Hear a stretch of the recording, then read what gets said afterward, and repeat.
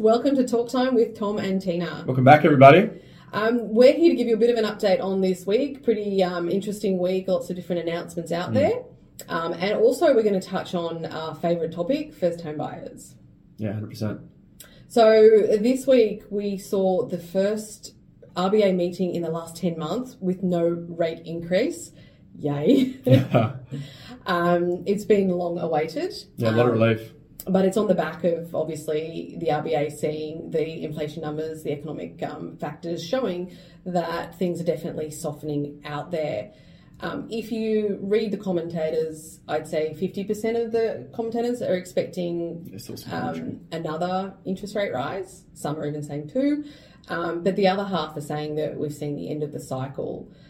My 2 cents is that the RBA are just waiting to see what the numbers will reveal as of next month and then make the call on that basis. Yeah, month-on-month data. Yeah. Yep. But on the back of that, we are starting to see some renewed confidence in property prices, auction clearance rates, CoreLogic suggesting that we have reached the bottom of the property market and the numbers sort of supporting that. We're getting numerous phone calls from people that have been sitting on the sideline for the last few months, up to 12 months, waiting for this bottom of the market, now coming back in. Isn't it interesting? You start to see sort of media articles coming out and stoking different things and stoking people saying, okay, well, now we're going to go out and buy because of the positive sentiment coming from these media articles about, it's 1% up this month, 1% off last month, sort of a thing. Yeah, and it's interesting because one of the most common questions that I've been asked in the last 12 months was, is now a good time to buy? And the answer has always been, the reality is no one knows when the market's going to bottom. And by the time that you are reading about it being the bottom, it's too late because it's always a delayed set of data. The data's reported 2 or 3 months in arrears, Yeah. So probably something else to announce that if you haven't seen it, our third founding partner, Matt Hall, who has an intense interest in economics, inflation, bond markets, yield curves, all of that, we actually uploaded a sort of probably a 10-minute discussion on the economy this week. So if you haven't had a chance to watch that, do reach out and grab a cup of tea and have a watch. But Tom and I wanted to talk about first home buyers. There's a few different schemes that exist at the moment. There seem to be a never-ending list of schemes, which is great for first home buyers. They change all the time, though, which is important to sort of keep your finger on the pulse with these schemes. And we've obviously seen or are going to see a change of government very shortly. And with that change, there's going to be a number of changes to first home buyer schemes as well. There's a few that exist at the moment. There's obviously federal and state, particularly we might focus on the state ones in this conversation here. There's the annual property tax in lieu of stamp duty. That's the most contentious point, given that that's going to be removed by the new Labor government and it's proposed to be removed from the new financial year.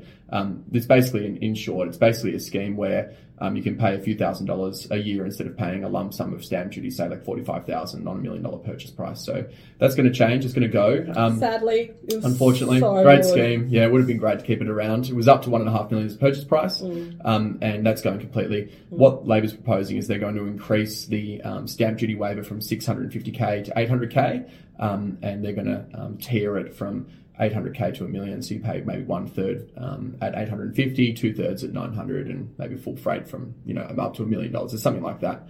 So that's what their proposal is, and what's going to be replacing that annual property tax scheme. So there's this really short window for the next probably few weeks for people out there that are buying up to that 1.5 million. So there's a lot of commentators suggesting that it's inflating that price point also. The minute a property gets beyond that 1.5 million, that it doesn't have the same. It's from the contract date as well. It's from the contract date, so it doesn't matter whether you settle after the new financial year. It's from the date of the contract, so that's just important to note as well. But first home buyers, I keep reiterating this, but reach out early, even if you don't think you're ready. I had 2 clients this week that are really worth mentioning. The first one, their rent is going up, and I'm not kidding on this, $750 a week for a 2-bedroom apartment in Sydney to $1,100. Now that is exorbitant, but at the same time, this client's like, well, I've got $50,000, I've got potentially parental guarantee. How do I make this property purchase work? Because I'm really done with renting. Another client living in a property that's on the market, again, able to take advantage of all the different stamp duty exemptions, first home deposit scheme so he doesn't have to pay mortgage insurance, and buy property. So many different schemes out there. Make sure you know which ones are available to you. Even if you're not ready, reach out. Yeah, I actually had a quick case study. I had a client where they purchased the property for about $600K. It was off the plan, so because it was a new property, they got the FOG, the First Home Owners Grant. It was $10,000 payment. Because they're first home buyers and they meet the other qualifying criteria, and they can borrow 95% of the purchase price under the first home loan deposit scheme, like Tina said. And they're also not paying any stamp duty because it's under $650K. So there's so much support for first home buyers are there. And then there's other things, there's federal schemes, there's other schemes available as well. So it's definitely worth having a chat because they can take some time to do, you've got some steps to put them into place. Cool. Thanks, guys. Have a great long weekend. We'll see you next week. See you later, guys. Bye. Bye.